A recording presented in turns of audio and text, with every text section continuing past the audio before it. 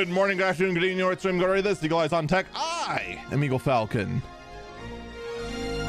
We have finally broken the trend. I finally have less to talk about this week, if only because so much on the menu right now is, so much of what's out there right now is just like kind of speculatory, and I don't know if I want to trust or not sort of stories. You know how those are. And it's just like, I shouldn't. But also because we're finally out of CES. And pretty much every single major journalist that actually does the hunting for stories now has the virus TM. I mean, not specifically COVID, but most likely some kind of cold or flu or something they most likely caught at CES. Because that's what CES does to people. They work their butts off, they weaken down their immune system, they catch some form of convention crud, and then they're out for a week. So welcome to that week.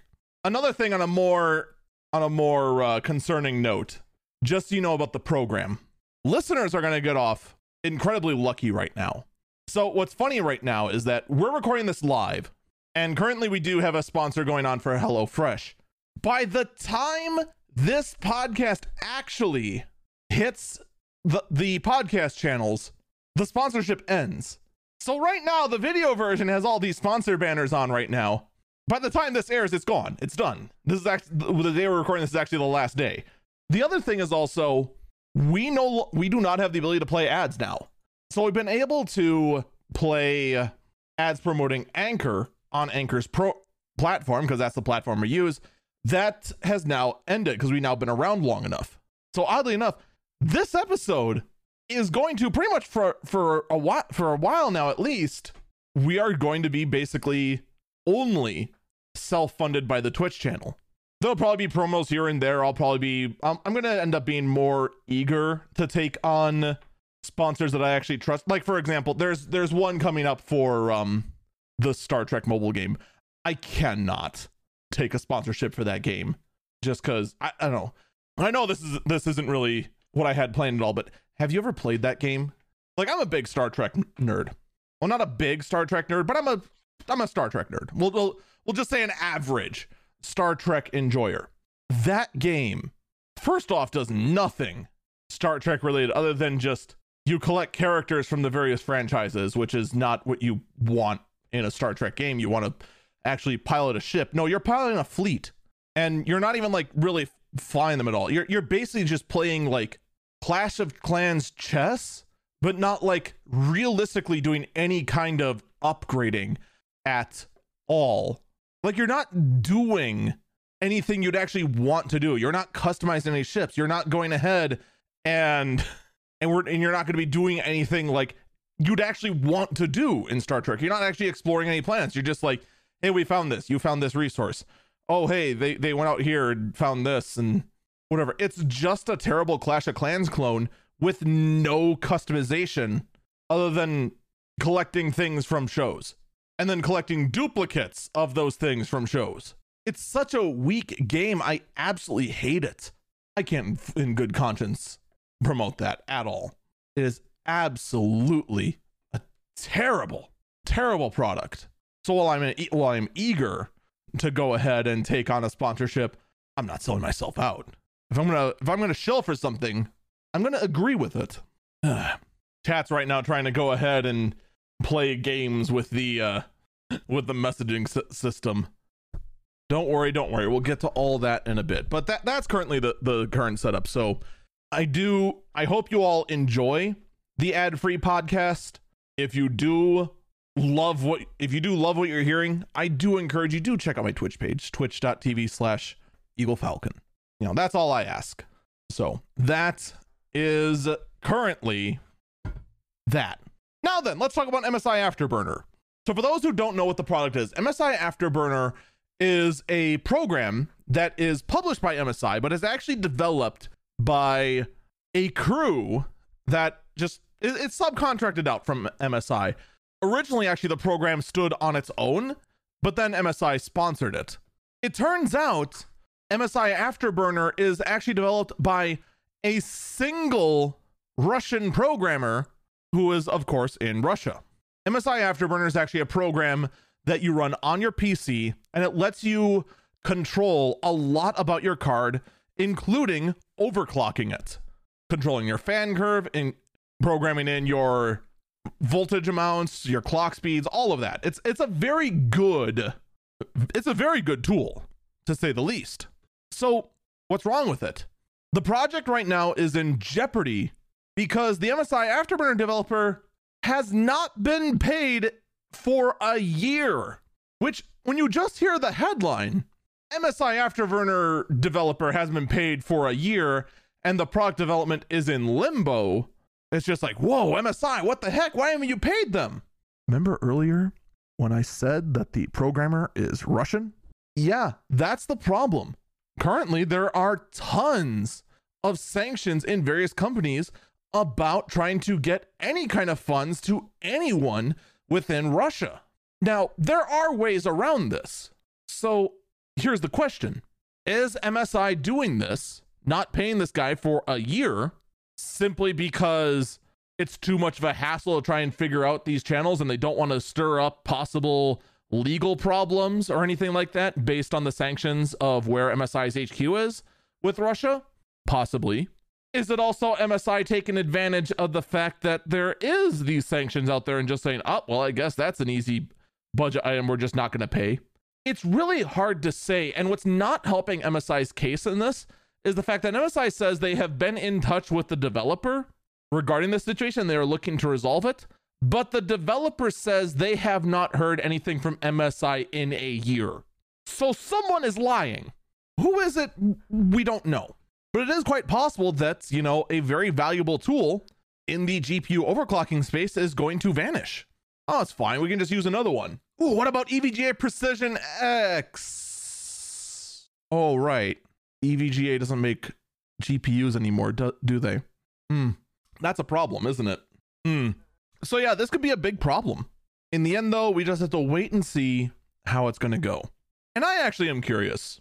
What do you think it is? Do you think it is, as MSI says, they just cannot get money to this guy because he's in Russia? Or is it for another reason entirely? Again, who knows? No matter what happens, we're just going to be in a state of, well, just unknowns for probably a while now. Although speaking of GPUs, here's something that I've kind of rediscovered. And I know this is getting back off topic. Do you know what's going to be a big problem? A far bigger problem than a lot of people realize? These GPU sizes. You know how they've gotten so big on the super high-end scale that, in fact, they don't fit in a lot of cases? Like the 4090, one of its biggest problems is the fact that if you buy a 4090 Founders Edition, first off, it might catch fire. And then second, it won't fit in just about any case. Here's something I found that's a problem in my case. I have, sitting on my workbench right now, a high-end workstation from about 6 years ago. Workstation cards are specifically fit to fit a certain amount of tolerances because they can go into servers. This case is designed with those same tolerances in mind. I can speak words, I swear. I'm going to have to start modding this case because there's a decent chance, I'm not going to find out until later this week when I actually get to work and making them move from one PC to another, that in fact I won't be able to use the actual air ducting shroud around the GPU section because my cheap consumer GPU is too wide. These are all kind of things you got to think about nowadays when it comes to actual GPU buying now. The physical size is such a big factor, even when doing refurbished work from an old PC. It's nuts. All right. We're going to shift from GPUs over to another legal issue. And I admit, this one is not technically tech related, but it is gaming related. And I know a lot of my listeners are, in fact, gamers who game both digital and a large chunk, I'm willing to bet, do a lot of analog gaming in the form of tabletop gaming. Yes, we're going to talk about the open game license for Dungeons and Dragons. If you somehow have been living under a rock for the past 6,000 years and don't know what Dungeons and Dragons are, who are you? How have you stayed this isolated? And does wherever you were that was isolated have a summer home? I wouldn't mind that kind of isolation sometimes. I'm not gonna lie. Just unplug from reality. But I digress. If you somehow don't know, Dungeons and Dragons is a tabletop gaming, tabletop RPG. You make a character, you roll awkwardly shaped dice, ranging anywhere from a 4-sided dice all the way up to a 20-sided dice. Or if you're extra quirky, you're one of those weirdos that got that 100-sided golf ball and roll that for when you got to do percentiles instead of 2d10 like a sane person. And the whole point is that you have one person that's a game master or dungeon master that pretty much narrates the whole game. And then you have anywhere from 2 to 5 lunatics that go ahead and are half serious through the entire game. And then the other half play a bard and want to go ahead and tell everyone about how they are but humble travelers and then slaughter everyone. A lot of the appeal in Dungeons & Dragons is in fact just role-playing out everything, sometimes being serious and sometimes being an absolute hilarious psychopath. But in any case, the reason Dungeons & Dragons has been popular for so long is the fact they have had what is referred to as an open games license. This license specifically says that any content you make, in fact, can be monetized on your own. They basically want to take like a hands-off approach to any sort of home-brewed D&D content. That's what the open gaming license was. You could go ahead, you can write your own scenario, you could go ahead and just brew one on the spot. I've done a home-brewed one on the spot before. It wasn't great, but it was still a lot of fun. Make your own in-game items, either from scratch like I had, or from the Dungeon Master's Guide like I've also had. Everyone has. You know, it's a very hands-off approach, and it's what makes Dungeons & Dragons a lot of fun, because you can go ahead and get that open kind of unique feel without needing to know how to actually code or spend months doing so. And then Wizards of the Coast talked to their accountant and thought, you know, there are some projects out there that are just absolutely massive, like say Critical Role, for instance, which started as a D&D based show and then exploded in popularity, and now I believe it even has its own Netflix series. Like, there was a huge boom during the time of the virus TM when everyone started playing Dungeons & Dragons online and kind of started trying to make like streaming shows out of it. Well, Wizards is kind of looking at that and going, why aren't we making money hand over fist on that? So they were working on releasing an update to the open games license to be able to collect royalties on people who make a large amount of money off the Dungeons & Dragons content. Keep in mind, I said they were going to. It never actually officially launched. It leaked out and the internet exploded like nobody's business. And to a degree, rightfully so, because all of a sudden now, an open games license was a games license for Dungeons & Dragons going out, saying that any sort of content that you make for Dungeons & Dragons can be used as property by Wizards of the Coast to promote Dungeons & Dragons. And they tried to say whether you went ahead and used the D&D trademark or not. So this could have applied to other games very similar, like say, I don't know, Pathfinder. A lot of you in the D&D space have heard about Pathfinder. A number of you, possibly not in the D&D space, have at least heard of it. It is a split off D&D based on the 3.5 rules. This happened around the 4.0 release, and it's still going pretty strong. The last game of D&D I played, in fact, was on Pathfinder. Needless to say, this became very, very interesting very, very quickly. Tons of people were canceling their D&D Beyond subscriptions. What is D&D Beyond? I'm not gonna lie, I forgot to look it up. Well, it's basically a subscription service that, in fact, Wizards of the Coast has. That's the publisher of D&D, and it's basically the easiest way to tell whether you support the thing or not. Now, the reasons that Wizards put out for why the update for the open games license is interesting. Someone in chat says it is a website that offers campaign management tools, character sheet management, and digital dice rollers, as well as the digital sale of D&D rule books. Okay, that actually, all right, that makes sense. How much actually is the subscription now that I'm actually here on the site? All right, $3 a month if you have no friends, $6 a month if you have friends. Okay, now here's the thing with the open license agreement. Here is what Wizards of the Coast has said. All right, here's their actual statement on their D&D Beyond site. All right, it goes as follows: wow, I am 3 words in and I'm already messing up words. This is a good sign. When we initially conceived of revisiting the OGL, let me interject, that OGL from here on out, so you know, refers to open game license. Just figured I should put that out there in case we get confusion. All right. The post continues.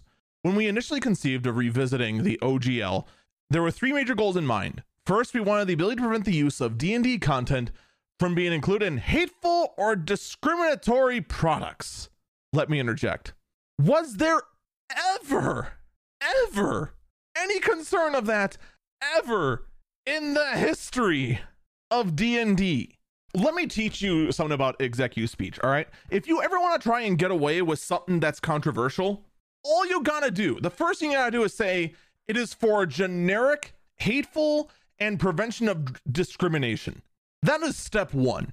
You never mention anything specific, and you just mention hateful and discrimination. We're trying to prevent those 2 things, and never, ever explain why. And they are doing a spectacular job of that here, making sure that you know absolutely squat about what these hateful and discriminatory products are. And quite frankly, with how openly like blatant this is, I just want to sit here like freaking Gene Wilder from Willy Wonka and the Chocolate Factory with like a smile on my face, resting my head on my knuckle and saying like, all right, cool, show me these examples. The blog post continues. Second, we wanted to address those attempting to use D&D in Web3 blockchain games and NFTs by making clear that OGL content is limited to tabletop role-playing content like campaigns, modules, and supplements. Let me interject, that is, I don't buy it. That's a better excuse. But once again, we're just going through the Rolodex of generic things without mentioning anything in specific of things that's like, we can get the community on our side. Let's just use these 3 easy buzzwords of things that everyone hates. Everyone hates blockchain. Everyone hates NFTs. But let me tell you something. Let me tell you a deep, dark secret about Web3 and blockchain games. Are you ready? Are you ready? All right, come in close. None of them actually care about your license agreement, because in their own self-deluded world, where links to a picture have value, they believe they are above the law, and your licensing agreement would solve absolutely nothing. Am I wrong? When was the last time any NFT project actually gave 2 rips about any sort of law or anything legal? Because I hate to break it to you, none of them do, because, well, there's one fun little fact about NFTs and the law. Did you know that anything created by an AI or an algorithm cannot be copyrightable? Which means that a token saying you have ownership of it cannot show ownership of it because it is not something that can be copyrighted. So therefore, a documentation trying to claim ownership of it has no actual legal grounds. Yeah. Anyway, the blog post continues. And third, we wanted to ensure that the OGL is for the content creator, the home brewer, the aspiring designer, our players, the community, not major corporations that use for their own commercial and promotional purpose. Look, you can just be blatantly honest. I'm sorry, let me interject. You can just be blatantly honest if you want. You could just say it outright. We want a cut of the Critical Role pie. You can go ahead and go around all this circling around and all that jazz. You can just say it like, look, Critical Role is more popular than us because we haven't really like done any serious innovation in a while. We want a piece of that pie. It's not hard. Anyway, the post continues. Driving these goals were 2 simple principles. 1, our job is to be good stewards of the game. And 2, the OGL exists for the benefit of the fans. Nothing about those principles was wavered for a second. Let me interject. The OGL tries to claim, the new version, I should say, tries to claim that Wizard of the Coast has rights to any kind of homebrew that is made for D&D. So the claim here to try and say it's for the benefit of the fans is bull. There's no other real easy way to say this. It is just straight up bull. Anyway, the blog post continues. That is why our early drafts of the new OGL include the provisions they did. That draft language was provided to content creators and publishers so their feedback could be considered before anything was finalized, in addition to language allowing us to address the discrimination of hateful conduct. Oh, there's that word again. There's that word again. There it is. That anonymous discrimination and hateful conduct that we can't pin down at all, but it's totally there. Trust us. Trust us. And clarifying what these types of products the OGL covers. Our drafts include royalty language designed to apply to large corporations attempting to use OGL content. It was never our intent to impact the vast majority of the community.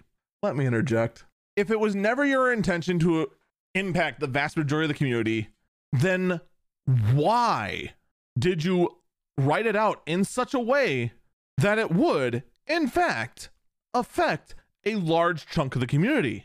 This is what happens when you include things like all, or we can go ahead and use any content created by anyone else as though it were our own.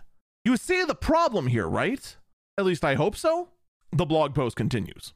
However, it is clear from the reaction that we rolled a 1. Look at that. Look at the adorable little cute frickin' corporate blog trying to be relatable. Oh, that's so adorable. It's so cute. The blog continues. It has become clear that it is no longer possible to fully achieve all 3 goals while still staying true to our principles. So here's what we were doing. Someone in chat asked, didn't Disney try owning everyone's tweets? I do recall something like that. I'm not sure if that was like, they actually tried to do it, or if it was something that was like thrown about and then it became a rumor. But yeah, it's kind of like that. It's pretty much. The next OGL, the blog continues. The next OGL will contain provisions that allow us to protect and cultivate the inclusive environment we are trying to build, and specifically, let me interject real quick.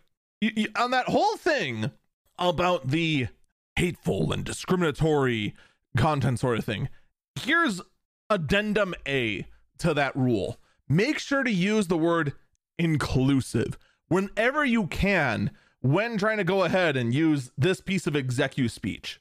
I could write a book of just like every single way that every single company tries to go ahead and get away with the most nonsensical, greedy BS by trying to seem like they're doing it for you, to protect you from boogeyman. I'll just say this right now. I'm not saying that discrimination doesn't happen, but here's the thing. Anytime a company is actually trying to fight a case of discrimination, they can provide details. You know that phrase, the devil is in the details? This is the exact sort of reason why that phrase exists. What this entire thing is, and let's be perfectly honest, the rest of this, I'll just quickly summarize the rest of this, all right? One thing they said they will not have is that the next version of the OGL will not contain any royalty structure and blah, blah, blah, blah, blah. All right, so they're say that the next version is not going to contain any royalties. We'll see. Because you now got big eyeballs on you, including Paizo. Paizo, for those who don't know, is the man who is behind Pathfinder, which is basically a fork of Dungeons and Dragons. We will see how Wizards of the Coast respond to this. But I'm just telling you this right now. If this whole thing is just one giant, oh no, it's for prevent discrimination. Totally. It totes is. Believe me, for realsies. Yeah, it's not gonna fly. And quite frankly, I do hope that the rest of the D&D community, I haven't had a chance to really see what what Paizo's response to this has been. I haven't seen what D&D Beyond's response to this is. I don't know if Critical Role's made a response to this thing yet, or any other smaller players in the online D&D space. But I mean, you've now got online lawyers looking at this. One of them actually brought up a very good point. They actually wondered if, in fact, the OGL that was about to come out was, in fact, even legally viable, just on the grounds of you can't go ahead and sue someone or claim any kind of damages because their rules are similar to yours.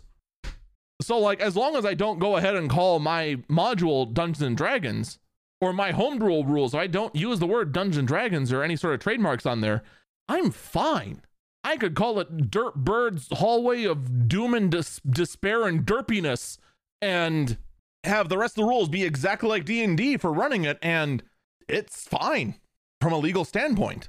You know, just as long as I don't, blatantly, as someone said in the chat, just copy paste the entire DM into that module. We're going to take a break here. When we come back, we still have a lot more to talk about, including Nvidia and Google voicing their angry opinion regarding Microsoft buying Activision.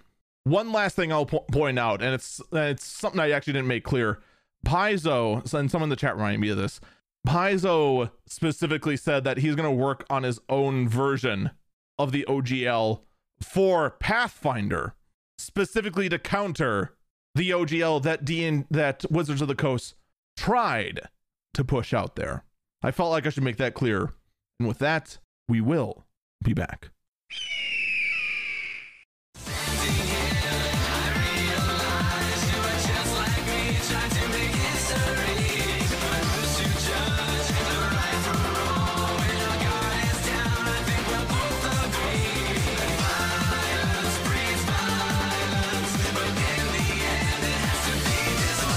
Welcome back. I'm Eagle Fountain. Yes. I before going into this segment, I was like, all right, we'll pick a bumper that there's no way in heck no one knows not where it's from. Everyone's just like, nope, no idea, no idea, nope, no idea. And then one person, Nanomachine, son. That was actually one that I found by like complete accident. That was just like randomly through my field of like trying to find good remixes of like good video game tracks that were on a open share license. One person went ahead and made a Eurobeat remix of it has to be this way, and I'm just like, I'm in. How could you not? Just like, how could you not pile on to Microsoft's acquisition of Activision? Nvidia and Google have both reportedly, for those who somehow don't know, someone in the chat was exactly correct, because I'm pretty sure everyone was correct, whether they said it or not. Yes, it was from Metal Gear Rising: Revengeance.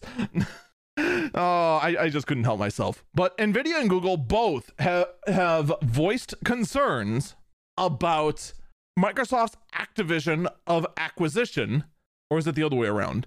It doesn't matter.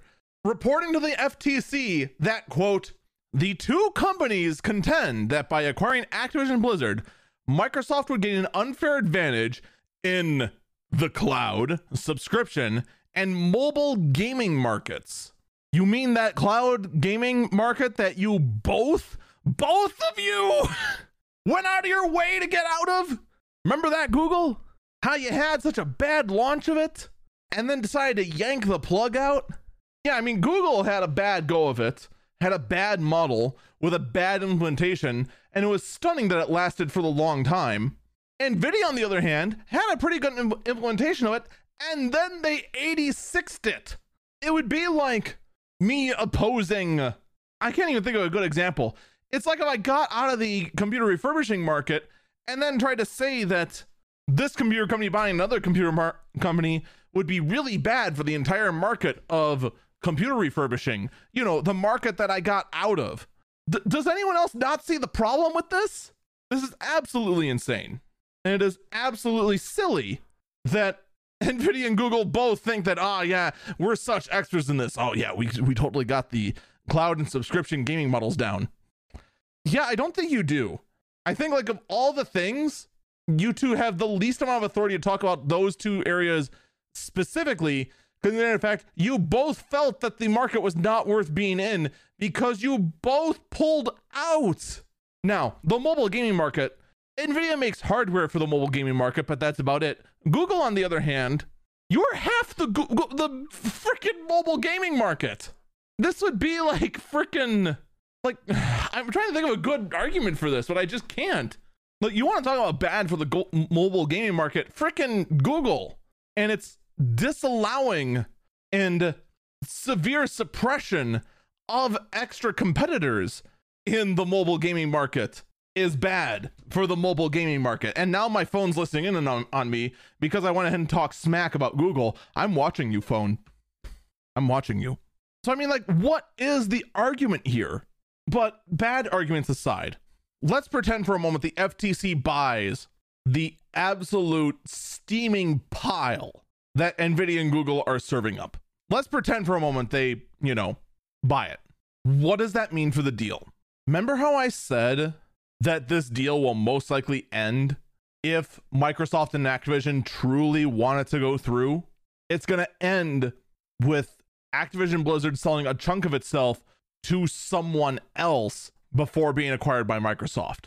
That's usually how these sort of things end. And if the argument's going to be made for this to be unfair to the mobile gaming markets, that means the King portion of it.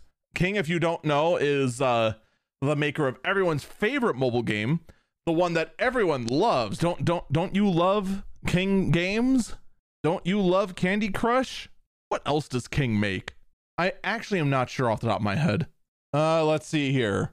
King Games has developed more than 200 fun titles. Oh man. 200 fun titles and offer games that are enjoyed around the world, TM. Which include Candy Crush, Farm Heroes, Pet Rescue, and Bubble Witch. Yay. Headquartered in London and Stockholm. There's something about a mobile game company headquartered in Stockholm that is just, the jokes write themselves and they're all terrible. God, you need to be under Stockholm Syndrome in order to enjoy these games. Holy cow. It's just, ugh. Let's actually see how many of these terrible games I recognize. Yep, they're all colorful, terrible, and yeah, they all look like Nightmare Fuel. They're all, someone in chat says it's a bunch of shovelware. It basically is, and that's, I'm sure there are good games in the mobile market, but man, shovelware is like the way to describe the mobile gaming market, and it makes me sad. Heck, I opened up the podcast talking about a shovelware game, which made me really disappointed. But you know what? Back to my point. I think King Games will just end up being sold off to someone else in order for the deal to go through. That is what it's starting to look like is going to happen. All right, let's shift gears over to YouTube. The other thing that everyone loves at all times and never, ever, ever makes any quirky mistakes that angers anyone ever. Don't you believe me? Doesn't that sound like a thing that is believable? Yeah, the new rules that silently got launched on YouTube. Chat wants to know what drugs I'm on, and they want some. It's a drug called sarcasm. It is something else. Gaming YouTube is of course in turmoil because out of nowhere and with no warning, YouTube implemented a new set of rules regarding profanity, and not only applied it to upcoming videos, but retroactively applied it to previous videos. And even better, they told no one about this policy. Not a single soul. Everyone found out by experimenting when they found a bunch of their videos starting being demonetized, which also inherently also means that they're not being promoted either. Here's the thing with demonetization on YouTube, and this is something that a lot of defenders of YouTube and a lot of people saying, oh man, YouTube's gonna really hurt from this because now they're hosting a whole bunch of videos for free. Oh no. Let me tell you about how the algorithm works, okay?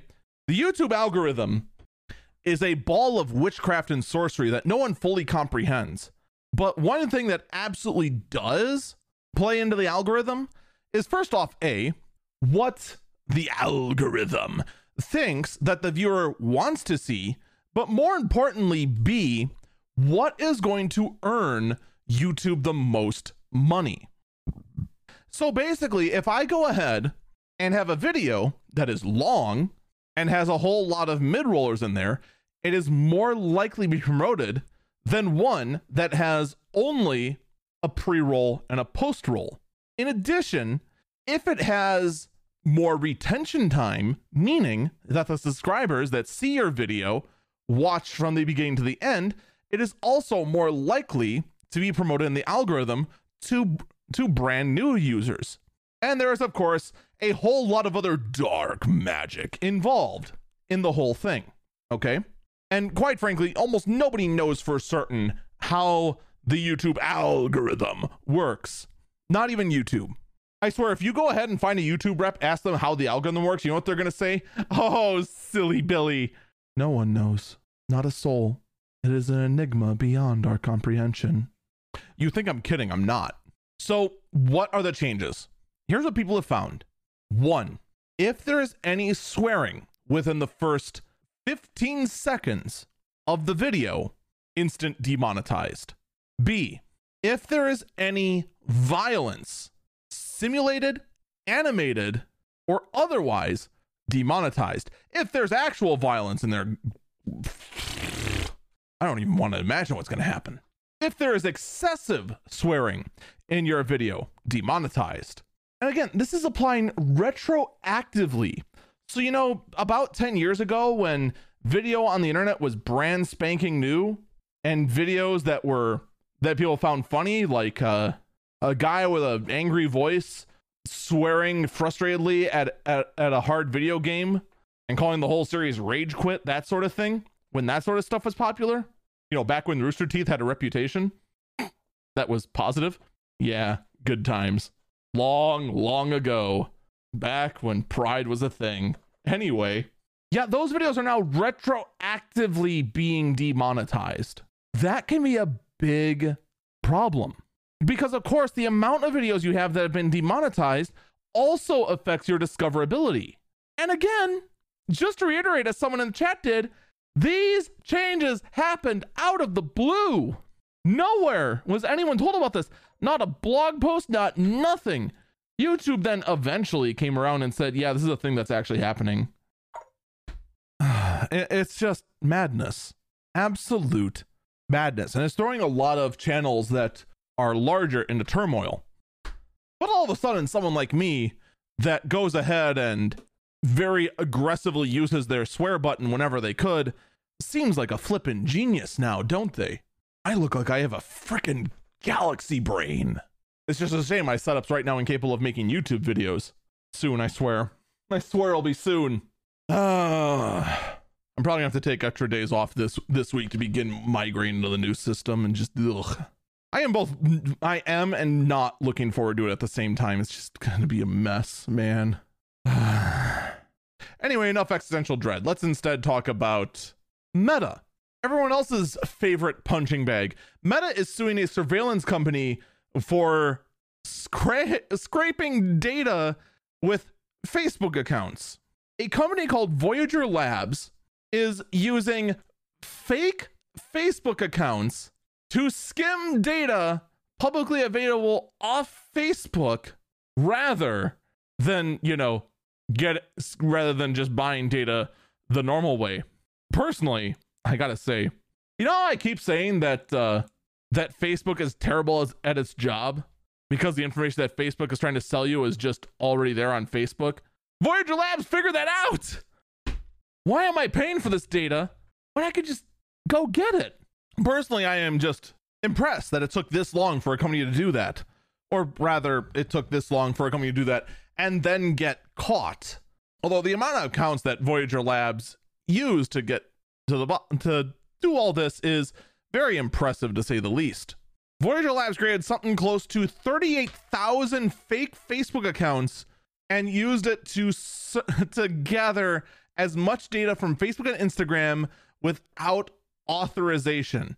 And by without authorization, they just mean they looked at Facebook pages and just gathered all the information just straight off your publicly available Facebook page. You know what? I imagine this lawsuit is either going to be thrown out or settled outside of court. But part of me also just hopes it actually does make it to court, because I want to see the court case of Facebook trying to say, you can't just go ahead and steal freaking publicly available information. That's our information that we're supposed to steal, and then you go ahead and use at your own earliest leisure. And I also fully admit, this story, I assume, is missing some crucial details. But we'll just have to wait and see how things end up going down the road for this absolutely just it's just an interesting little silliness. It's just silly. All right, let's shift gears over to Microsoft, shall we? Windows 7 and Windows 8.1. It is time to press F to pay your respects. They have reached the end of life and have gotten their final updates. And now major software is no longer supporting these two operating systems, bringing tons of older devices basically to the point of extinction.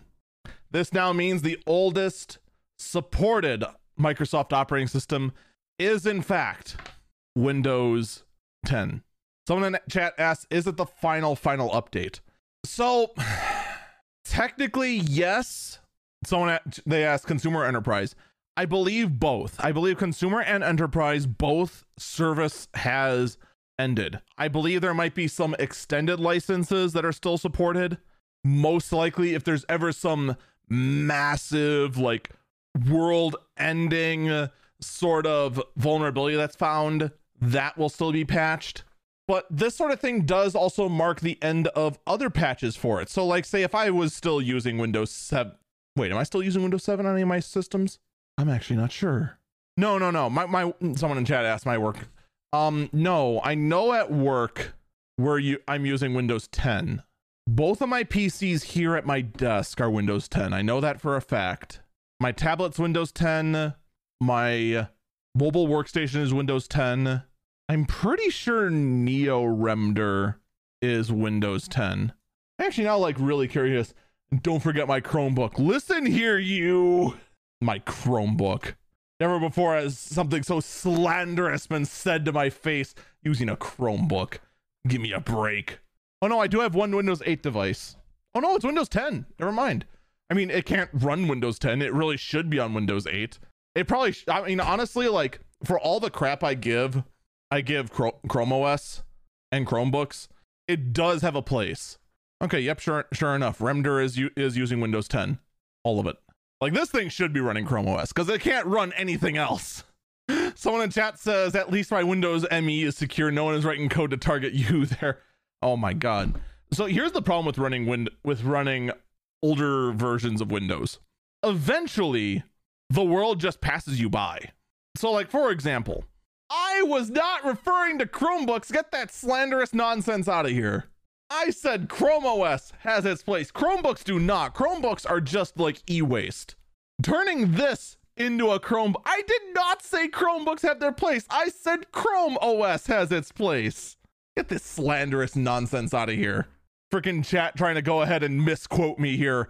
Freaking fake news out here. Freaking slanderous. I already removed it because it's an incorrect quote. Get out of here with that. Not what I said. If you're going to quote me correctly. If you're going to quote me out of context, then quote me out of context correctly. Don't just add like freaking nonsense out there. Like, I'm not going to give you an example. Anyway, enough distractions that nobody in the podcast forum cares about. The problem is with an older operating system is that everything else stops supporting it. Eventually, the internet's going to move on to newer versions of HTML and you're just not going to be supported anymore. Like, here's gonna be a fun thing. If you have an older device laying around that still works somehow, and it's like running XP, try and use it. Connect to your Wi-Fi. It'll even connect. If the Wi-Fi card in there actually even supports the encryption you have, try to navigate the web. That's a problem. That is the real problem with using older devices. You're just left in the dust. If you're going to go ahead and keep around like a Windows, well, not an ME machine, that's for sure. If you want to keep around like a Windows 3.1 machine for like this reason, that reason, running some old DOS games or something like that, by all means, go ahead, just know the limitations. If you're expecting your Windows 7 machine is going to browse the web perfectly fine right now, yes. Give it several months. Give it a year. See how it is at that point. And you're going to find out, unfortunately, that you have to move on. But fortunately, just about any Windows 7 machine should TM be able to run Windows 10 very well. Same with any Windows 8.1 machine. Should be able to run Windows 10 pretty well. Unless it's a hilariously incapable little tablet thing that was very popular in the Windows 8 era. Then I think Chrome OS is your only savior. I'd say Linux, but man, I don't know why. Linux and this Dell convertible tablet thing do not like each other. Whatever it is, the Wi-Fi card that's in there, I think it's from Broadcom, does not play nice with just about every single, it just doesn't play nice with like almost every single version of Linux we tried on it. And it is something that Chrome OS might be able to help with. I mean, it's better than a dead device, right? So I have to pay respects to Windows 7 and Windows 8.1, I guess, too. Someone in chat says just use a Mac. Oh yeah, sure. Let's go ahead and just use a Mac. When once, you know what the problem is with a Mac? The instant its support ends, you know what ends up happening? I swear it explodes itself. End of life support for a Mac is abysmal. It's just awful. Awful. Anyway, let's move on to a world that's even more terrifying. The world of Microsoft's new AI tool that needs to hear only 3 seconds of your voice to mimic you. The Vol-E AI tool can simulate your voice just by listening to you. The neural codec language module is built on Meta's Encode audio compression technology revealed late last year, which uses AI to compress better than CD quality audio to data rates 10 times smaller than even MP3 files, without a notable loss in quality. And by using this exact same sort of model, it can create a convincing deep fake version of your voice. So how long until I'm just replaced by an AI? Maybe I already am an AI. Maybe I already am just one giant little thing. Oh, someone in chat was actually asking, what is this thing I'm holding?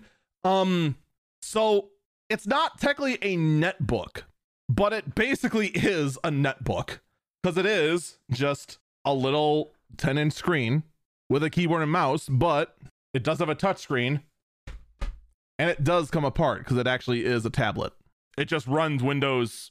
Well, this one runs Windows 10 against our better judgment, but it doesn't run Windows 10 very well because it's an Intel Atom and it has 4 gigs of RAM. However, this tablet can do something that no other tablet can. You know what it can do? Here is the most amazing trick about this tablet. You can get inside it. What a crazy concept. You know what's even crazier? Assuming my nails will actually catch it, you can remove the battery. Holy cow. What a crazy concept. Actually removing and replacing batteries. Whoa. Incredible. Chat's still trying to assume that I own a Chrome. I actually don't own a Chromebook. I never have. I have used one. I have played around with a lot of them. In fact, pallets worth of them. And no, I would not own one. I think this little, not quite a netbook, but could be very easily confused for a netbook that I have right here, this Dell Latitude Tablet 10 thing. What is this thing actually called? What is the actual model number that Dell calls this thing? I actually can't find it.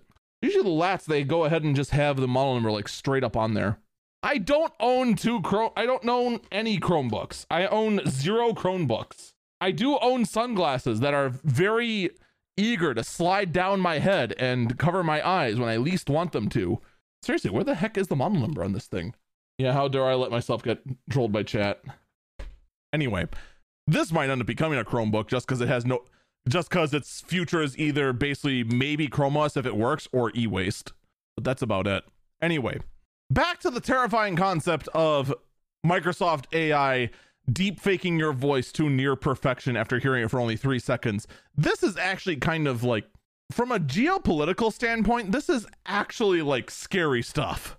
Like, just think about that for a minute. In an environment when hearing someone say something can mean far, far, far, far more. Like me saying I own a Chromebook means nothing. Elon Musk, on the other hand, saying they own a Chromebook, dude, that is huge. That could mean massive, massive sales.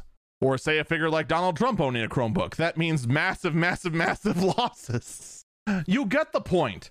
Being able to deepfake a voice like this is kind of scary and can mean a lot down the road. It is definitely a technology that is going to have to be explored for both good and bad in the future. Finally, one other thing, speaking of bots and algorithms, I want to talk for a minute about ChatGPT. I don't know where the D came from. ChatGPT coming as a customer service chatbot near you. I am more in favor of this than I should be. The thought of letting this bot that honestly, I'd say this without saying, ChatGPT is one of the most effective AI bots out there as far as both helpfulness and also usability. I mean, everything about it is just incredibly impressive.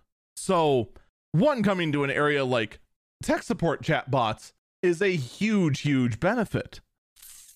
How long until it gives bad advice? Because while ChatGPT is very effective and very good, we'll get to another article about ChatGPT later. Spoiler, it's the Last Burb. The Last Burb has an amazing ChatGPT story in it this week. It has gotten things wrong. And when it's gotten things wrong, it can mean a lot. And it is kind of concerning when that sort of thing does happen. We're going to take a break here. When we come back, Apple getting into mixed reality as well as hardware announcements, and most likely we're going to finish off the rest of the show as well. We'll be right back.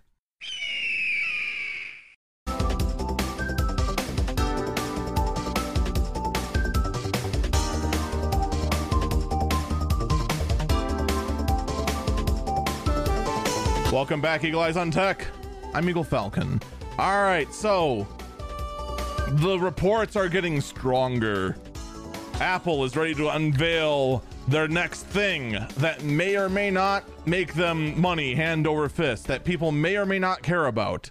Are you ready for it? Are you ready for the next thing? It's a mixed reality headset.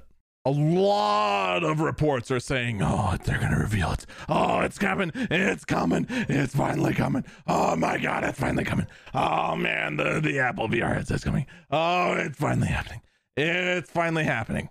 I find it impressive that Bloomberg's the only one saying that Apple's going to talk it out, but that's about it. You know what? You can mark this on the calendar too. I agree with Bloomberg. Here's what I think is going to end up happening. All right. Everyone's saying that, well, now everyone's looking pretty foolish. Everyone's saying that after CES that Apple is going to go ahead and reveal their mixed reality headset. I don't think anyone thought about they're going to reveal it to what? What's Apple going to do? Reveal their headset and have it connect to Facebook's metaverse?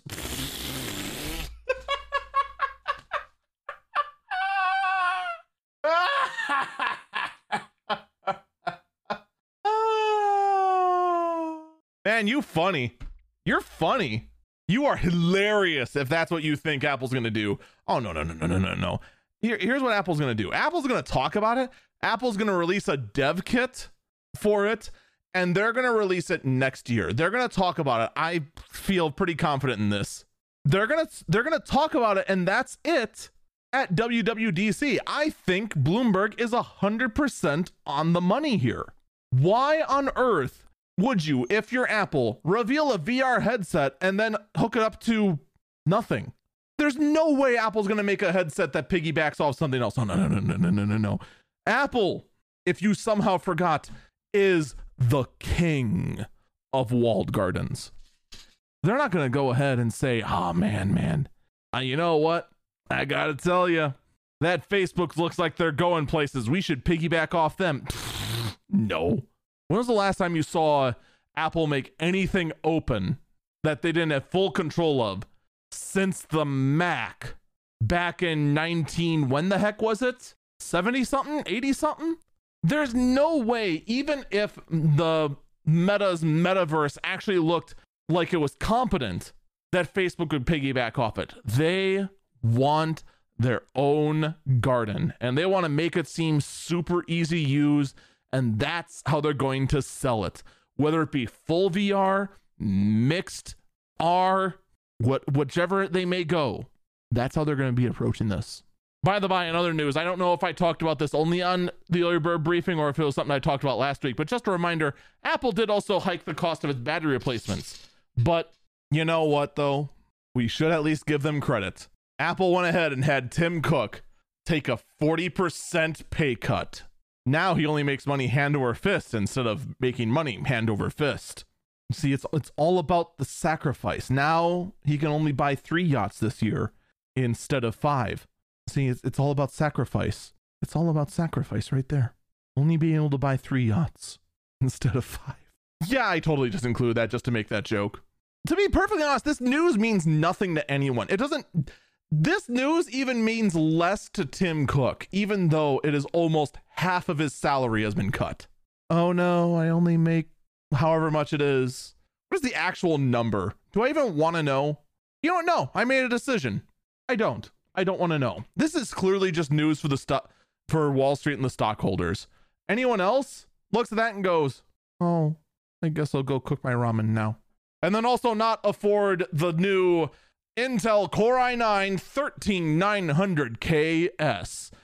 The KS stands for kill stealing. I actually don't know what the KS stands for, but it is their highest end of the 13th generation desktop processors. And the nice thing about this is without overclocking, this sucker can barely reach 6 gigahertz. It's an impressive milestone. For the average person, no one's gonna care except for, the overclocking enthusiasts. Because man, basically what this is, there actually used to be a service called Silicon Lottery. They would go ahead, pre-test chips and see what their overclockability was, and then sell those specific CPUs at a higher premium. This one here, this 13900KS, is sold at $100 premium over the other ones, which the average person, you're not going to pay that. Are you going to pay $100 more for 8% more performance? No, you're not. How many of you are really going to do that? Any of you that just raised your hands, put them back down. You know better. No one's going to do that unless they are world record hunting overclockers, because it's basically pre-binned silicon. It is pre-tested silicon that can in fact boost up to speed needed to break records. That's what this processor is, which, you know what? For those that do extreme overclocking, it's good on them. And while they're going ahead and doing the overclocking, while they're on camera, they can go ahead and use this new feature in NVIDIA Broadcast where you will maintain eye contact even when you're looking away from the camera, because the GPU is basically deep faking you already. And you know what? While NVIDIA's at it with this new eye contact functionality, it can just keep me there using its same technology. And while it's at it, go ahead and use Microsoft's AI bot that mimics my voice and deepfakes that too, so that basically in combination with my Windows device and my NVIDIA GPU, it can basically just replace me, and then I can go back and play Minecraft in my bed. I'm kidding. I'm playing Final Fantasy 14 in my bed. I'm hopelessly addicted. Help me. I don't have a problem. You have a problem. Real talk though, while this technology is neat, I actually hate this. I'm serious. I unironically hate this technology. Because now anytime there's any kind of like little graphical weirdness that I'm seeing in like someone's face, I'm now wondering, are they actually talking to me, or are they just being comically distracted and then trying to fake having eye contact with me because they have one of these newer NVIDIA GPUs that can do that. This is something that is absolutely just, it's terrible. I'm not even kidding. I unironically hate this. Especially, could you imagine if I was like doing a bit and I intentionally wanted to go ahead and like imagine if I wanted to do a bit and just like walk off camera and like the deep fake tech was there and you just saw like my head just like stare straight ahead as I'm like getting up and then like walking away and doing that. Like that would look weird. It would look unnatural and off-putting. I would rather just have everything be, well, just natural. I mean, heck, I have my entire setup set up like this for a reason. I have it so my face is facing away from the camera whenever I am talking about a main thing. But then if I'm talking to chat, I have my camera pointed directly at the window I normally look at chat, so that chat knows when I'm looking at them. But you know, technology is gonna technology right there. Someone in chat wonders if this technology will work on dogs. I seriously doubt it. I think it's gonna be looking specifically for human faces, and that's gonna be it. AMD at CES showed off a earth-shattering CPU in its keynote. If you went ahead and fell asleep during the AMD keynote where they showed off their bunch of stuff no one really cared about other than, you know, the GPUs. Actually, it was just CPUs, wasn't it? No, they didn't even show off GPUs. It was just mobile CPUs. And then gave us a whole bunch of promises with very little anything to back it up. Man, their entire CES keynote was just kind of bleh. One thing that actually did go out there was an SoC called the AMD Instinct MI300, which is actually a very impressive piece of silicon. And I actually kind of wonder, where is this kind of technology going to go?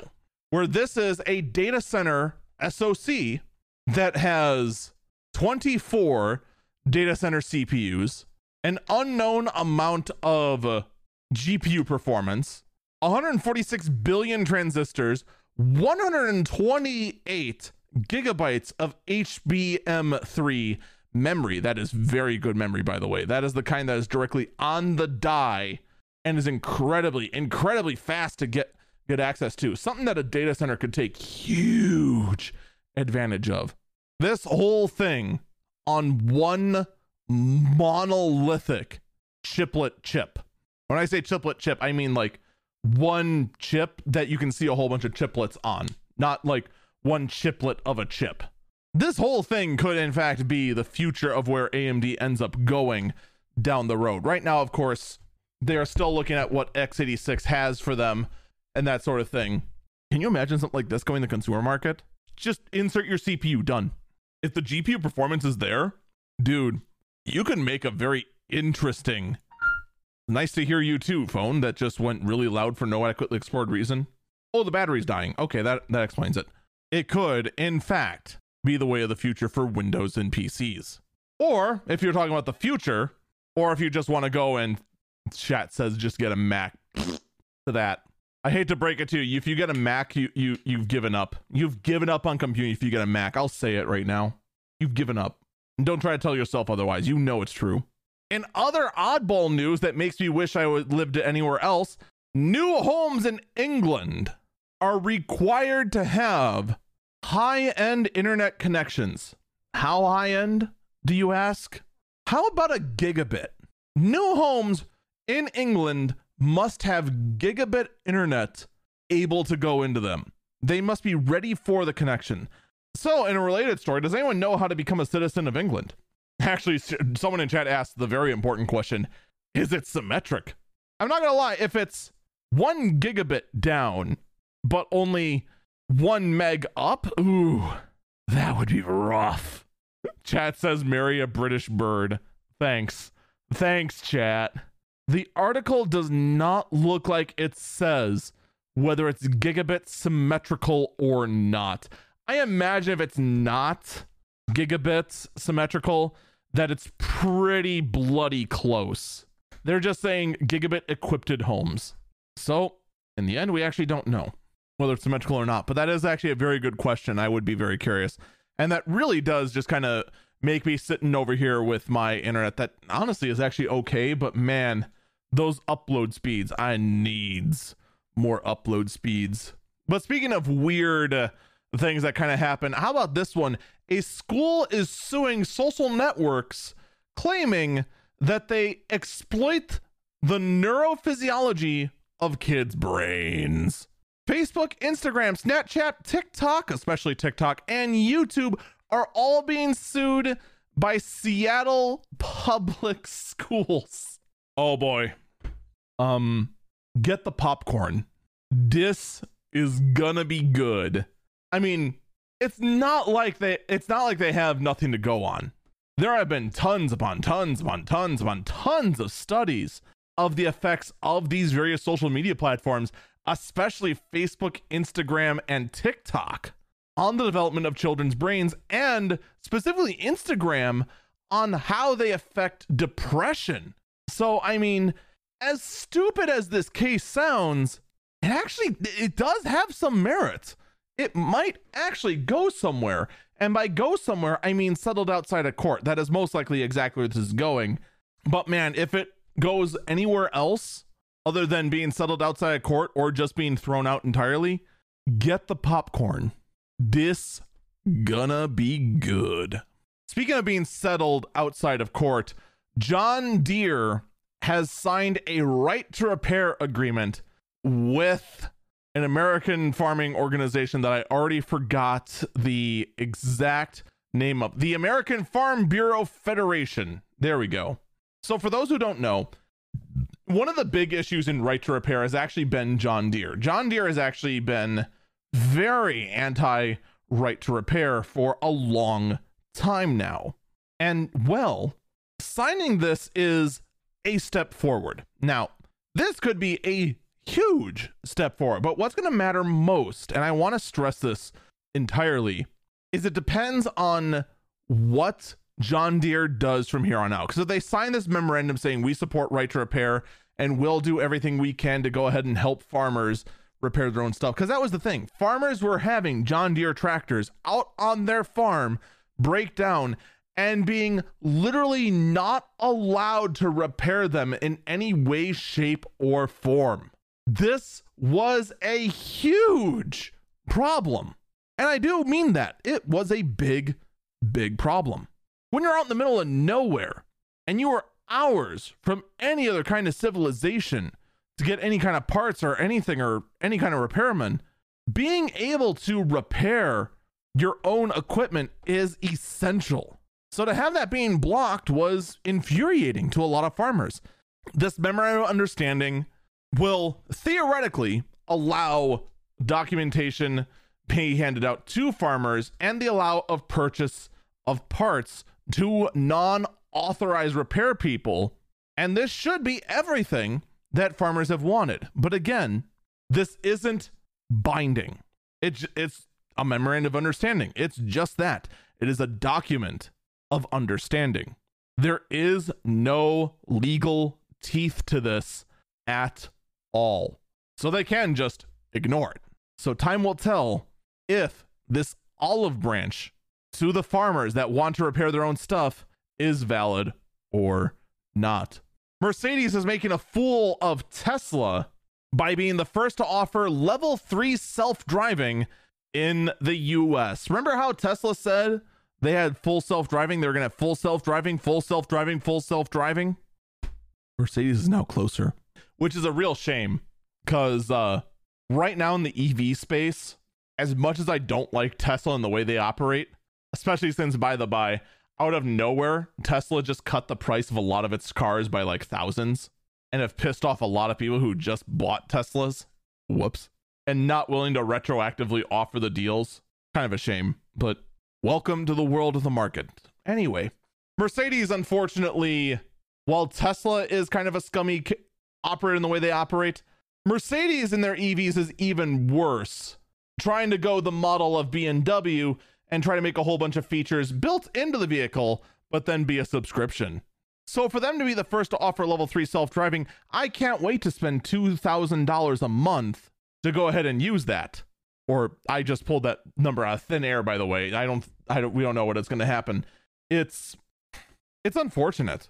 Mercedes and BMW both are just trying to out Tesla And just quite frankly, I just want to be able to buy a car and actually have it be mine, not something I have to pay a monthly subscription for. I'm willing to pay a monthly subscription for, say, an always online game like Final Fantasy XIV. I'm willing to do that because there's a server somewhere out there that is constantly running the game for me.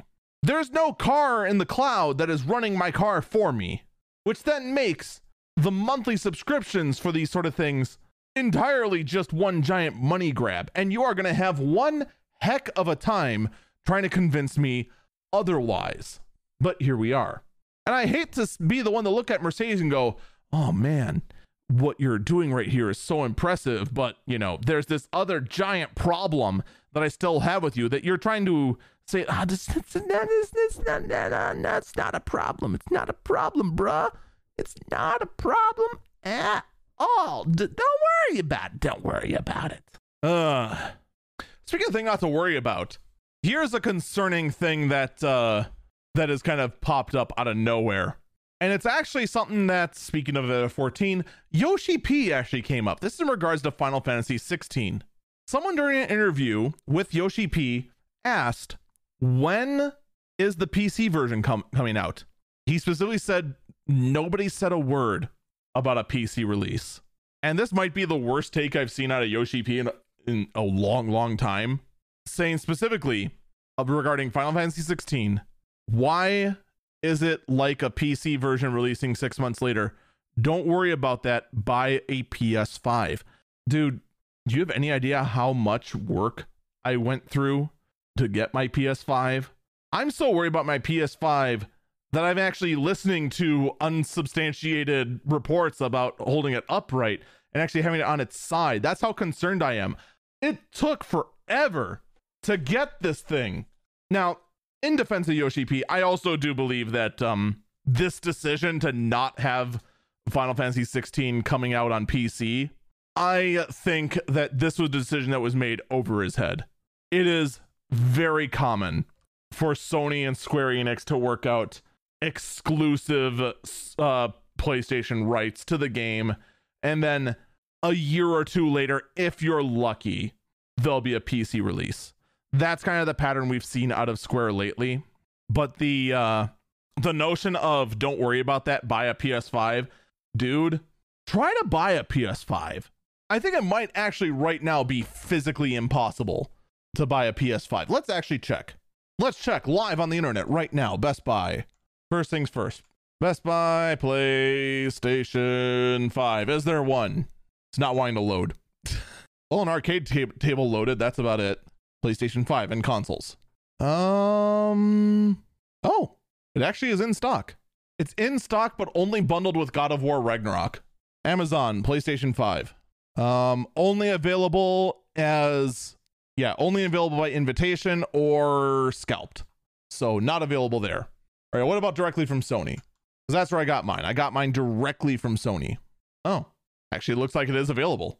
Both, it looks like the disc version is available, but the digital version that is $100 cheaper is not available.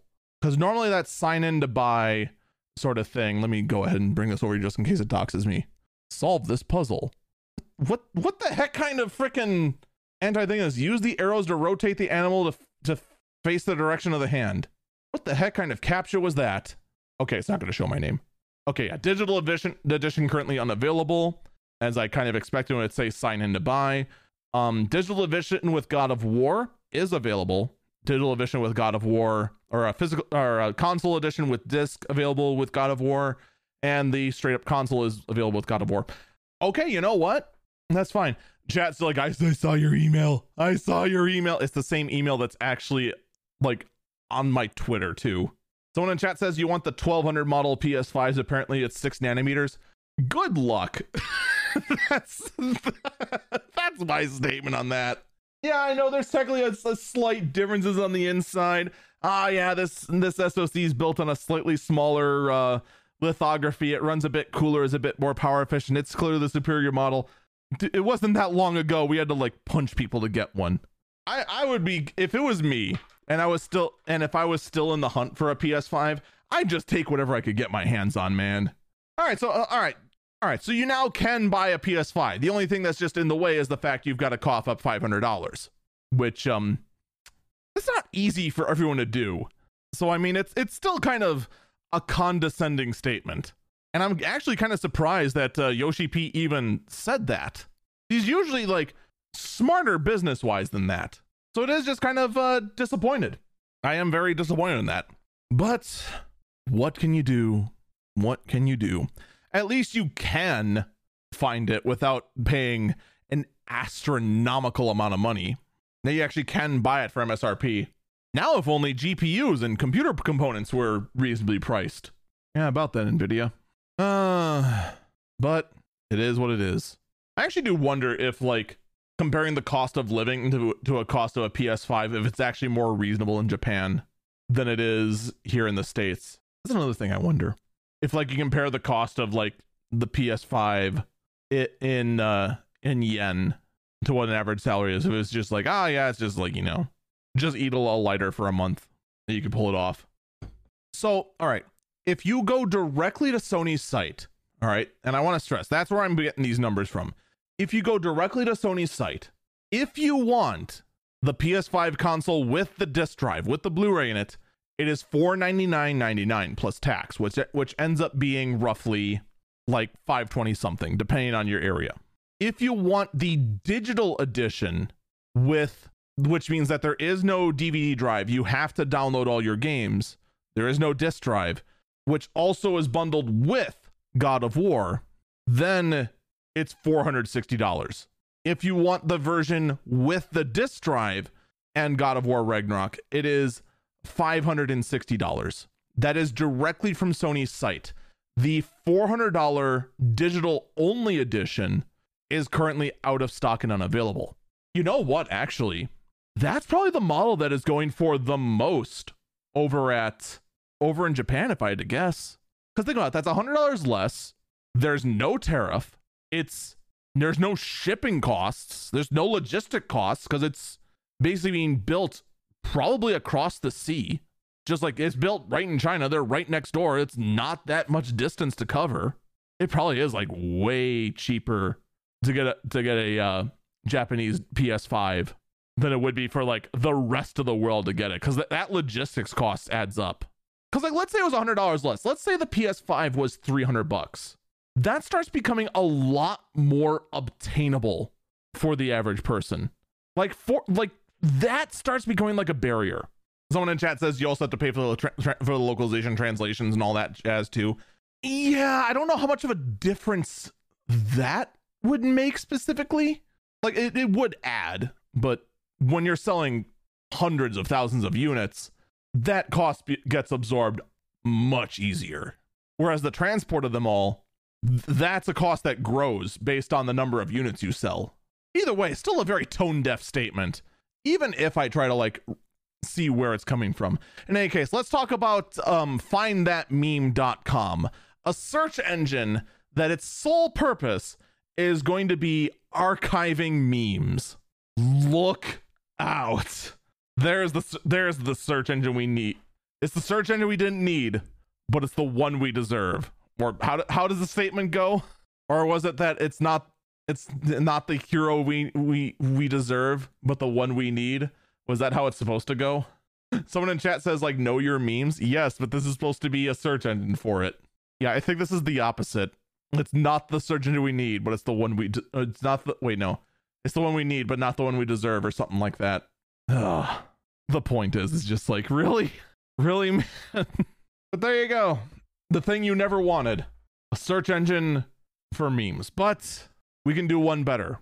Ladies and gentlemen, I give you the last burb. The last story of the day, the weirdest story of the week. The real story that nobody asked for, nobody deserves, and nobody needs. But it's the one you're going to get anyway. I give you me knocking over a whole bunch of controllers. I give you the virtual AI wife created using ChatGPT. You knew it was going to happen. You knew. You knew someone was going to do this. You absolutely knew someone was going to go ahead and try to create a virtual waifu for Laifu using AI. I just wasn't expecting someone to spend over $1,000 in cloud computing credits to do this. Someone in chat asked, does she cook? Probably not. Here's the thing though. Let's pretend for a minute you had like some sort of crazy smart oven or a food printer that would... Does she have a headphone jack? That's a question that can only be answered in the after hours version of the podcast. That's going to be on the OnlyFans version that totally exists. Does she have a headphone jack? Maybe she does, and it's used for it. May surprise you. And that's how Eagle Eyes on Tech was canceled forever. The end. What an amazing story, you guys. Canceled by headphone jack. All right, look, I can't say I have any like legitimate thoughts on this sort of thing. It's an interesting concept. It's incredible. Unfortunately, the developer already had to quote euthanize her because they just couldn't afford to keep her running, which really, when push comes to shove, all this cloud computing hardware, I'm just going to say it once again, this is the real reason why you need to develop and start building up your own personal home cloud computing rack. This is the real reason right here for your, so you can go ahead and have your own AI waifu for Laifu running at your own home when no one can shut her down. Folks, that is going to do it for this episode of Eagle Eyes on Tech. Thank you for listening. If you enjoyed this for whatever reason, make sure to check out my daily podcast, The Early Bird Briefing. You can find that at anchor.fm/early BIRB briefing, and check out my Twitch page. And right now, with no ads coming in to the podcast, it is more important than ever to check out and support my Twitch page, whether it be just watching or hanging out, maybe contributing. You don't have to though. Even watching helps a lot. Take care, and I hope you have a great day.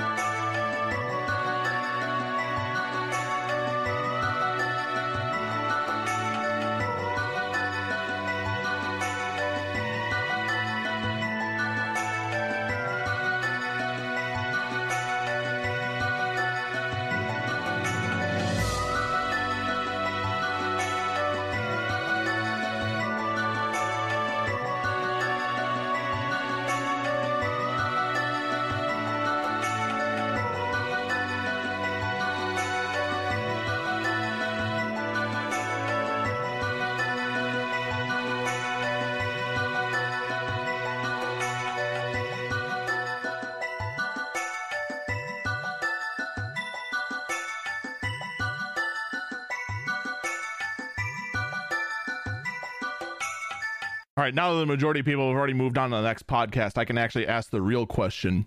Why the heck did this guy make this AI waifu when he already has a girlfriend? His girlfriend told him to turn off and euthanize the AI waifu. You already have a girlfriend. This raises so many questions. My brain just doesn't function correctly. And all just what does it take to make my own waifu?